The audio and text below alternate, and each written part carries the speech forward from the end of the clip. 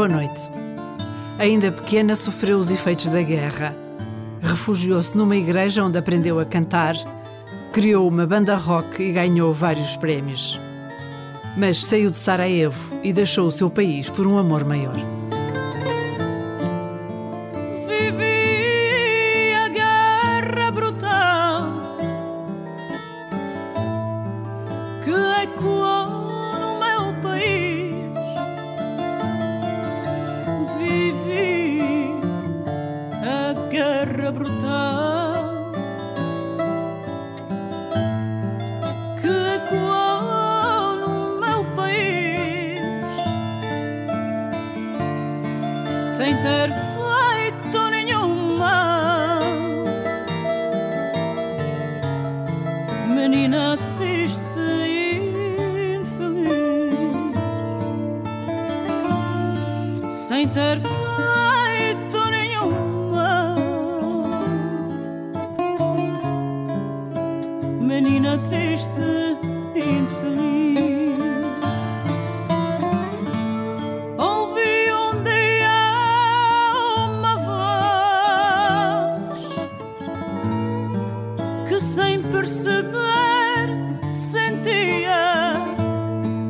Ouvi um dia uma voz que sem perceber sentia. Parecia falar de nós, da gente que mais sofria. Parecia falar de nós, da gente que mais sofria. Era Amália que cantava lá longe em Portugal. Era Amália que cantava lá longe em Portugal, e que em mim despertava na minha vida um sinal, e que em mim despertava na minha vida um sinal. Quis ir ver a sua terra, aprender o português. Quis ir ver a sua terra, aprender o português e o fado que em mim encerra, e que hoje canto para vocês. E o fado que em mim encerra, e que hoje canto para vocês.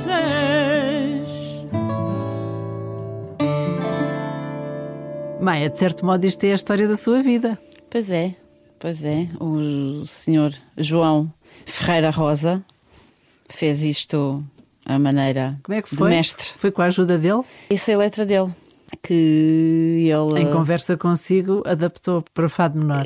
Sim, ele quis oferecer-me uma letra sua antes de falecer. Tinha oportunidade para cantar no último concerto dele como convidada especial, porque ele sentiu um certo encanto pela minha paixão pela Amália, que era também amiga dele, e escreveu este fado para mim e ofereceu-me, que é uma grande honra. Sinto-me honrada, sinto-me tão feliz.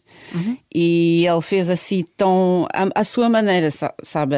A letra é tão, digamos, tão simples, mas está tudo escrito. Mas a Maia identifica-se completamente. Sim, e houve uma altura quando eu recebi a letra, senti-me muito emocionada e senti que a letra estava maior do que eu. Ou seja, quando recebi isso foi 2014, 15, e ainda não estava à altura da letra e do fado menor, que é um fado difícil, grande. Difícil, assim, adulto, muito adulto. E ou canta-se ou estraga-se, digamos assim. E então eu tirava a letra da gaveta, que tentava cantar com piano em casa, e depois não conseguia. E dizia, ok, ainda não estás pronta. E depois de 2 ou 3 anos senti que estava pronta. A canção não era maior do que eu, que não me ia comer, nem assustar, porque a letra é muito forte e o fado, tudo é muito forte.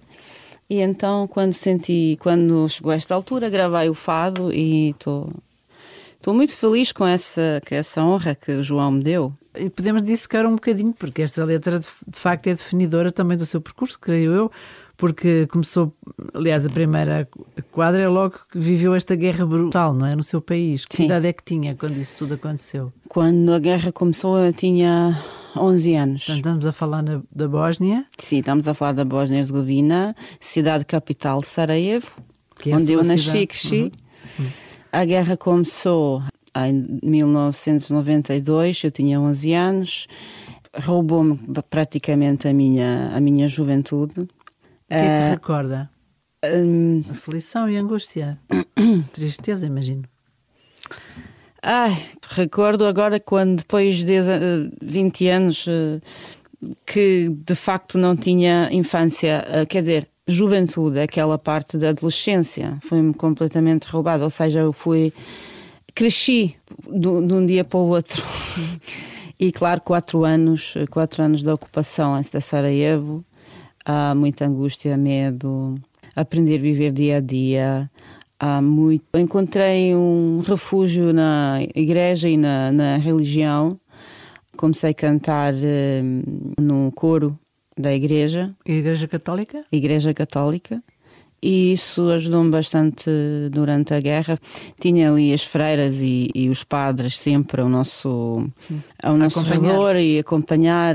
Portanto, eram tipo psicólogos e corriam risco de vida também. Caso de bombardeamento e atiradores furtivos e tudo isso. Sim, mas foi uma coisa que me salvou. A música e a igreja e estes encontros com o coro e com um grupo. Grande parte da sua juventude foi assim, não é? Sim. E como é que, entretanto, já vi que fez uma carreira na música, porque entretanto estudou e aprofundou e fez parte de uma banda. Depois da guerra comecei a cantar numa banda de rock como lead vocal e daí tenho uma carreira de 15 anos como cantora. Fiz bastante boa carreira pela uma sempre na jovem, Bósnia. sempre na Bósnia e redor também conheço.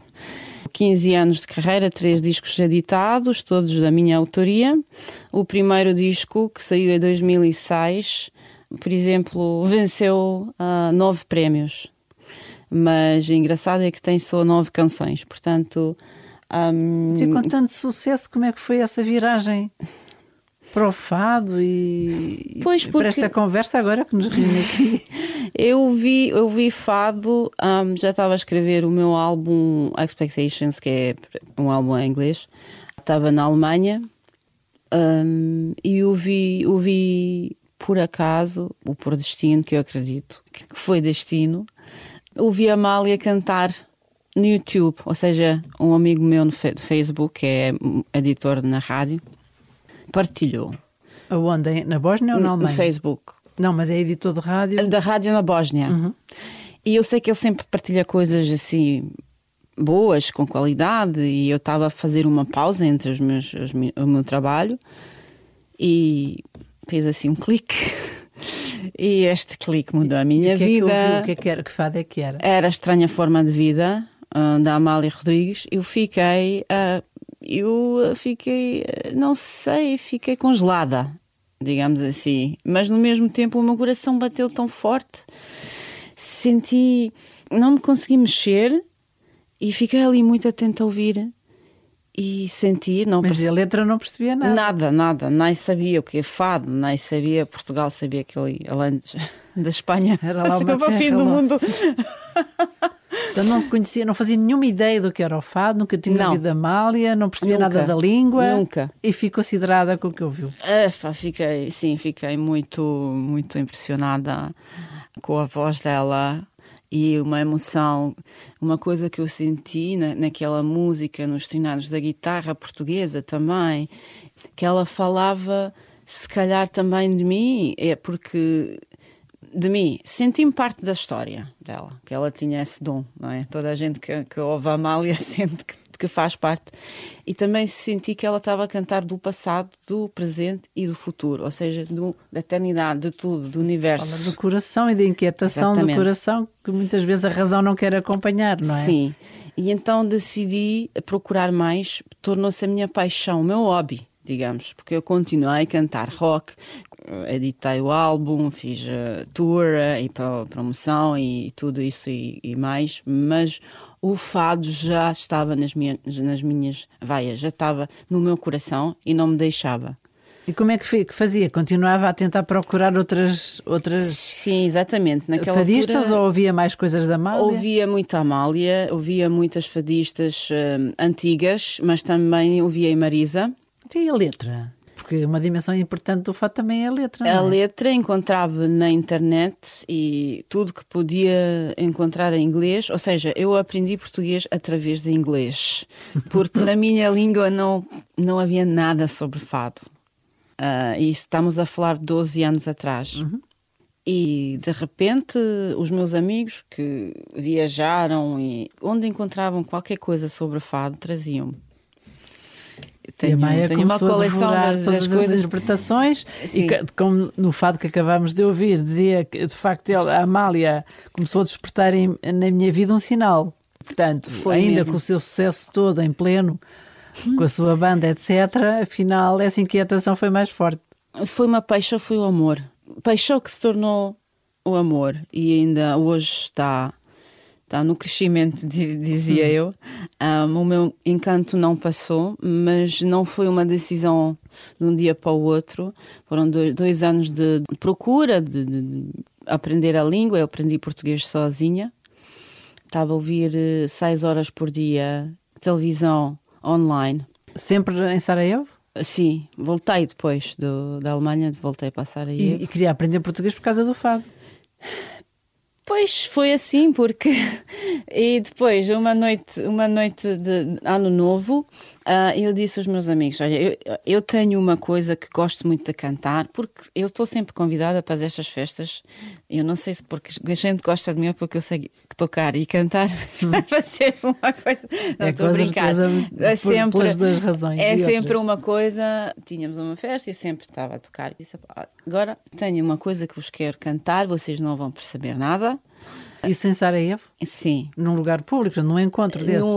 Numa casa privada com 15 amigos próximos. Vai embora, canta. E eu cantei, Estranha Forma de Vida, e eles ficaram encantados. E mas disseram, não havia guitarra, como é que fazia? Eu toco guitarra, eu toco viola. Ok. E ficaram encantados e disseram, canta mais uma vez. E eu disse, eu sei só este fado, não sei mais. Mas cantou com a letra portuguesa? Claro, sim. Que nessa altura já sabia o que é que dizia a letra. Sim, já sabia, sim. Eu disse, não faz mal, canta outra vez. A mesma coisa. Vocês podem imaginar o encanto. Canta outra vez a mesma coisa. Então eu cantei. E uns deles ficaram super encantados e fizeram assim uma pequena pressão para eu fazer um concerto. Disse, mas isso é impossível, não sou portuguesa, não vamos brincar com isto é uma coisa que... Não, tens que fazer. E então eu juntei os meus colegas da Academia da Música Clássica, que eu também tenho licenciatura da Música Clássica. Eles tocam flamenco. Uhum. Eram mais próximo, fado. Sim, eram vizinhos, somos vizinhos. Claro, sem guitarra portuguesa, mas muito, muito bons músicos. Uhum. E pronto, fizemos um Isso tudo repertório. em Sarajevo? Tudo. Fizemos um repertório. Eu disse, rapazes, eu não sei onde é que nós vamos com isto. Eu não tenho um plano. Isso é só uma ideia. É um piloto para fazer, se calhar, uma coisinha depois e coisa. Então nós ensaiámos 3 meses ou 4 e fizemos um bom repertório. Eram todos fados da Amália. Alguns tradicionais também. E fizemos o primeiro concerto na galeria em Sarajevo. Vendíamos os bilhetes logo. Depois pessoas perguntaram onde é que podem comprar bilhetes para o próximo. E eu disse, não há próximo. Portanto, fizeram um concerto que esgotou logo. Sim. E a reação? Epá, a reação foi, querem comprar já o outro para o outro. Então falamos com a galeria e eles disseram, sim, podem fazer outro. Mas as pessoas não percebiam a letra, os Não, ouvintes? Não. Só E percebiam o fado a tem essa carga de magia. emoção da Sim, o fado interpretação. tem isto. O fado tem este mistério, tem essa magia. Eu para também vi. falar com o coração e falar para toda a gente, não interessa se perceba o português ou não. Eu também vi o testemunho do embaixador da Bósnia na Austrália, onde a Maja fez uma apresentação, não é? E ele declarou, estava tão encantado, disse, o fado tem qualquer coisa que me faz levitar, não entendo a letra. E não sabendo como a melodia vai evoluir, sinto que tudo é possível em termos de interpretação. Portanto, ficou completamente tocado. Este é um exemplo, imagina, da vossa experiência. Sim. Em Sarajevo também o confirmava, mas continua a ser assim, porque de facto há muitos estrangeiros que vêm ouvir e não percebem a letra. É verdade. Como é que explica isto? É uma espécie de comunicação que todos identificam, não é? Independentemente do que se diz. É uma frequência de coração, eu diria. Uma frequência universal que toda a gente percebe. E o fado manteve essa frequência. Mas então, e como é que cá vai parar então depois? Quer dizer, começou com estas experiências a cantar, mas era preciso vir cá.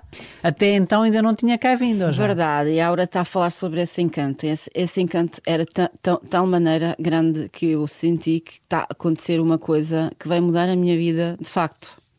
Porque as pessoas estão com sede, estão sempre a convidar para ir cantar fado na Bósnia. Tipo festivais, fashion weeks, coisas que nem podem imaginar que o fado encaixa. Tudo. E eu disse a mim própria agora, pronto, isto está a acontecer, tens que ir a Portugal. É um sinal, lá está. Yeah. E então? E como é que foi uma fez? coisa mais Mas conhecia cá assustadora gente? que eu fiz. Eu vi cá com guitarra e a mochila, vi sozinha. Digo que é uma das coisas mais difíceis que eu fiz, porque eu ultrapassei a guerra, mas com a guerra eu não tinha escolha. Nisto eu tinha escolha, a decisão era minha. Eu podia dizer não, mas eu fiz. Arriscou e tinha cá alguém conhecido? Ninguém. Eu vi sozinha, aluguei um quarto num motel no Bairro Alto e entrei na primeira casa de fado e disse, eu quero cantar fado. Ainda assim português mais ou menos, disse eu quero canto fado. Mas esse português era o treino, a prática do português era como? Através desse tal curso online? E Não é televisão? curso, não tinha curso nenhum, eu só ouvia nas notícias e as telenovelas portuguesas, 6 horas por dia. Ou seja, eu via umas notícias que se repetem, tipo cada 15 minutos, para primeiro entrar no ritmo da língua e das divisões e pronúncias. Posso dizer que é uma língua super, super difícil e as pessoas perguntam-me se foi fácil, se foi difícil, se foi fácil. E eu digo, para mim foi super fácil, porque para mim foi um prazer enorme. Portanto, eu, por exemplo, vivi um ano na Alemanha e não aprendi nada, porque não gosto daquela língua. Não soa bem, não se canta, não fala, não me diz nada. Sim. Então, voltamos. Entrou na casa de fado. Estou a falar demais, não é? Não, depois o nosso tempo corre e temos imensa pena. Pois é verdade, é verdade. Não, eu entrei, eles falam português, e ainda falava assim um pouco, porque é mais fácil decorar a letra do que fazer uma conversa em português. Qual era a casa? No Bairro Alto, um restaurante antigo. E disseram-me assim, estava lá a cantar a Maria Portugal, senhora, acho que ainda canta, e mais 2 fadistas. Então, deixa-me o cantar. E pronto, eu cantei primeiro o fado, ela começou a chorar, a fadista mais a Maria Portugal ficou super emocionada, abraçou-me e deu-me um abraço assim tão forte. Qual fado é que foi? Foi Loucura. E disse, tem alma portuguesa. E agora o Viola estava-me a traduzir, que o Viola fala inglês, o Ricardo. Tem alma portuguesa, tem que vir cá E ser fadista, disse-me ela, nasceu cá uma fadista. E depois mandaram-me para a Tasca do Chico, chamaram o João Carlos, disseram, leva esta miúda que é um espetáculo. Então o João Carlos levou-me para a Tasca do Chico, portanto nunca mais saí da Tasca do Chico e das outras casas que nesses 12 dias percorri. Conheci logo muitos colegas guitarristas e que estavam assim dispostos para me chamar para os sítios, para conhecer fado.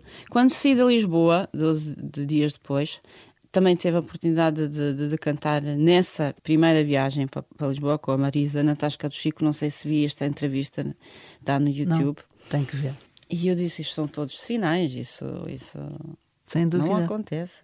Portanto, voltou para casa já com o seu coração dividido. Lisboa, eu vou voltar. Como se fosse deixar o seu namorado ou uma coisa mais amada, uma pessoa mais amada. Era assim uma coisa que eu senti. E voltei em março de 2013 com a decisão de ficar 3 meses para explorar mais e ver se de facto isso é meu destino e se eu posso viver ou se calhar vai passar, não é? O encanto. Portanto, fiquei 3 meses, depois voltei, fiquei mais 3 meses, 6 meses. Depois de 6 meses, tomei a decisão de abrir uma casa de fado em Alfama. E isso aconteceu em agosto de 2013. Tinha esta casa há 2 anos, que era o meu laboratório, que eu conheci muitas pessoas, muitos colegas, muitos amigos, muito queridos até ainda hoje. Sim, foi um bom local também para rodar e para ter mais experiência. Para assimilar com a Alfama, com a cultura e tudo. Introduzir uma certa normalidade na maneira de cantar, que inicialmente se calhar ainda era a dar os primeiros passos, onde depois percebia que podia cantar a plenos pulmões um fado como outra portuguesa qualquer. Exatamente. Aconteceu que a televisão também me encontrou muito cedo, foi a RTP, vinham pedir para ir a fazer entrevistas, arranjei, ou seja, o agente também me encontrou pela internet.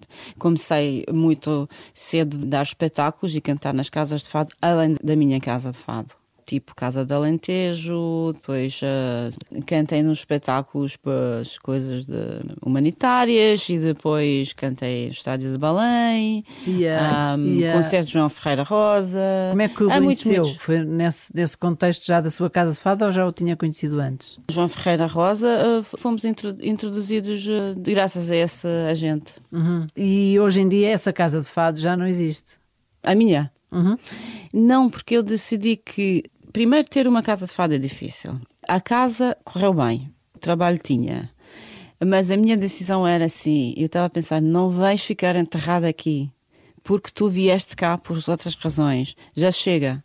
Agora está na hora de ir à frente, porque uma avançar, pessoa a crescer, sim. Exatamente, como artista e não como empresária, está a perceber?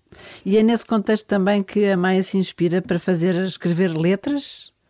Por exemplo, nós vamos terminar esta conversa a ouvir um dos fados também mais, digamos assim, fortes, em que se percebe que a ouvi-la que a Maia dá tudo, não é? Tudo de si, não há fado sem saudade. Isto são ingredientes que costumam definir os portugueses, mas conhecendo-a, a saudade, o chorar, o não se pode calar, lá está, quer dizer, esta necessidade de expressar uma coisa que vai cá dentro, isto também é de certo modo o seu cartão de identidade.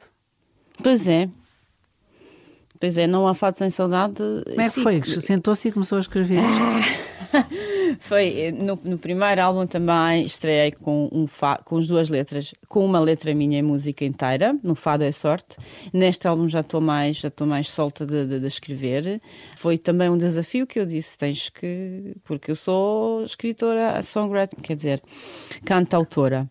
E agora eu disse, não faz diferença. Sim, portanto, era cantautora na sua fase musical anterior, vamos dizer assim. Exatamente. E agora essa a necessidade que é expressá-la no fado. Claro.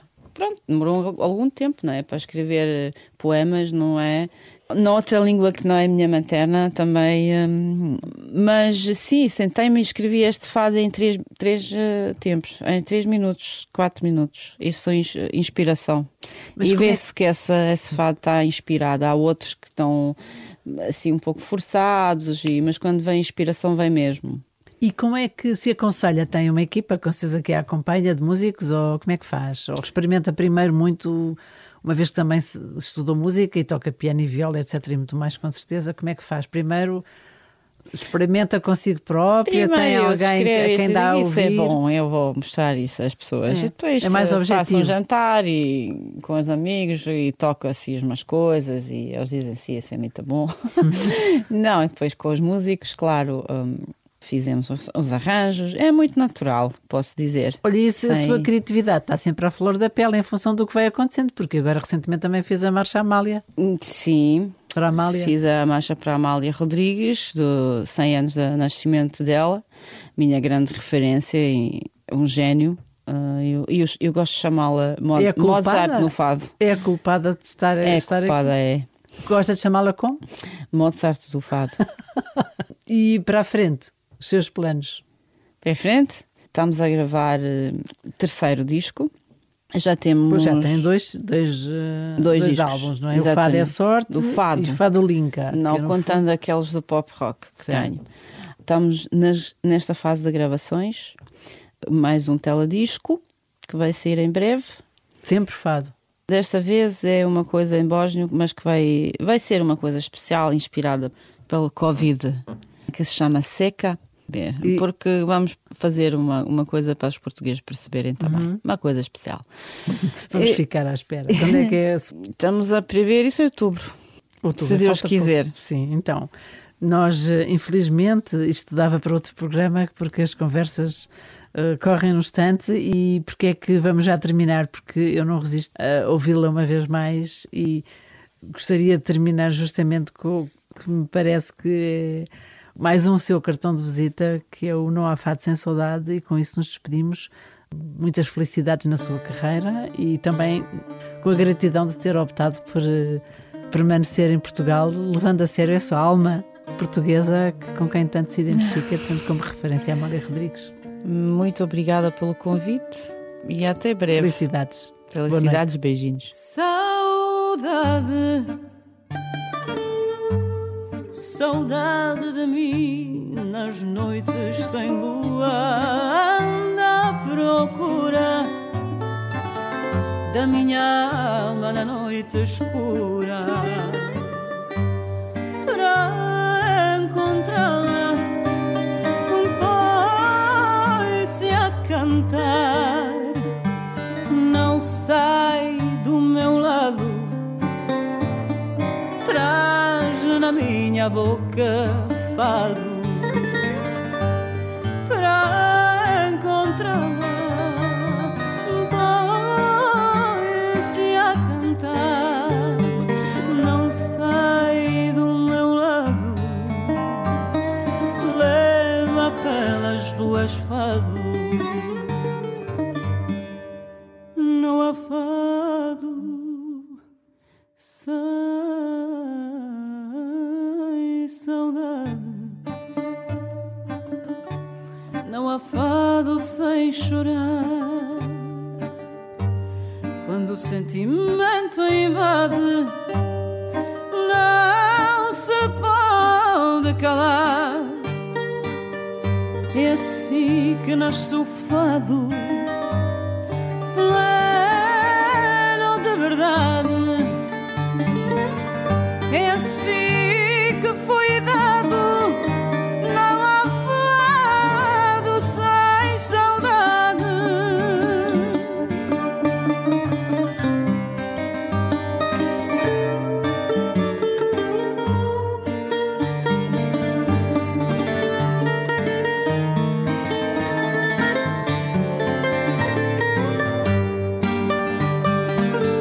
É assim que nasce o fado,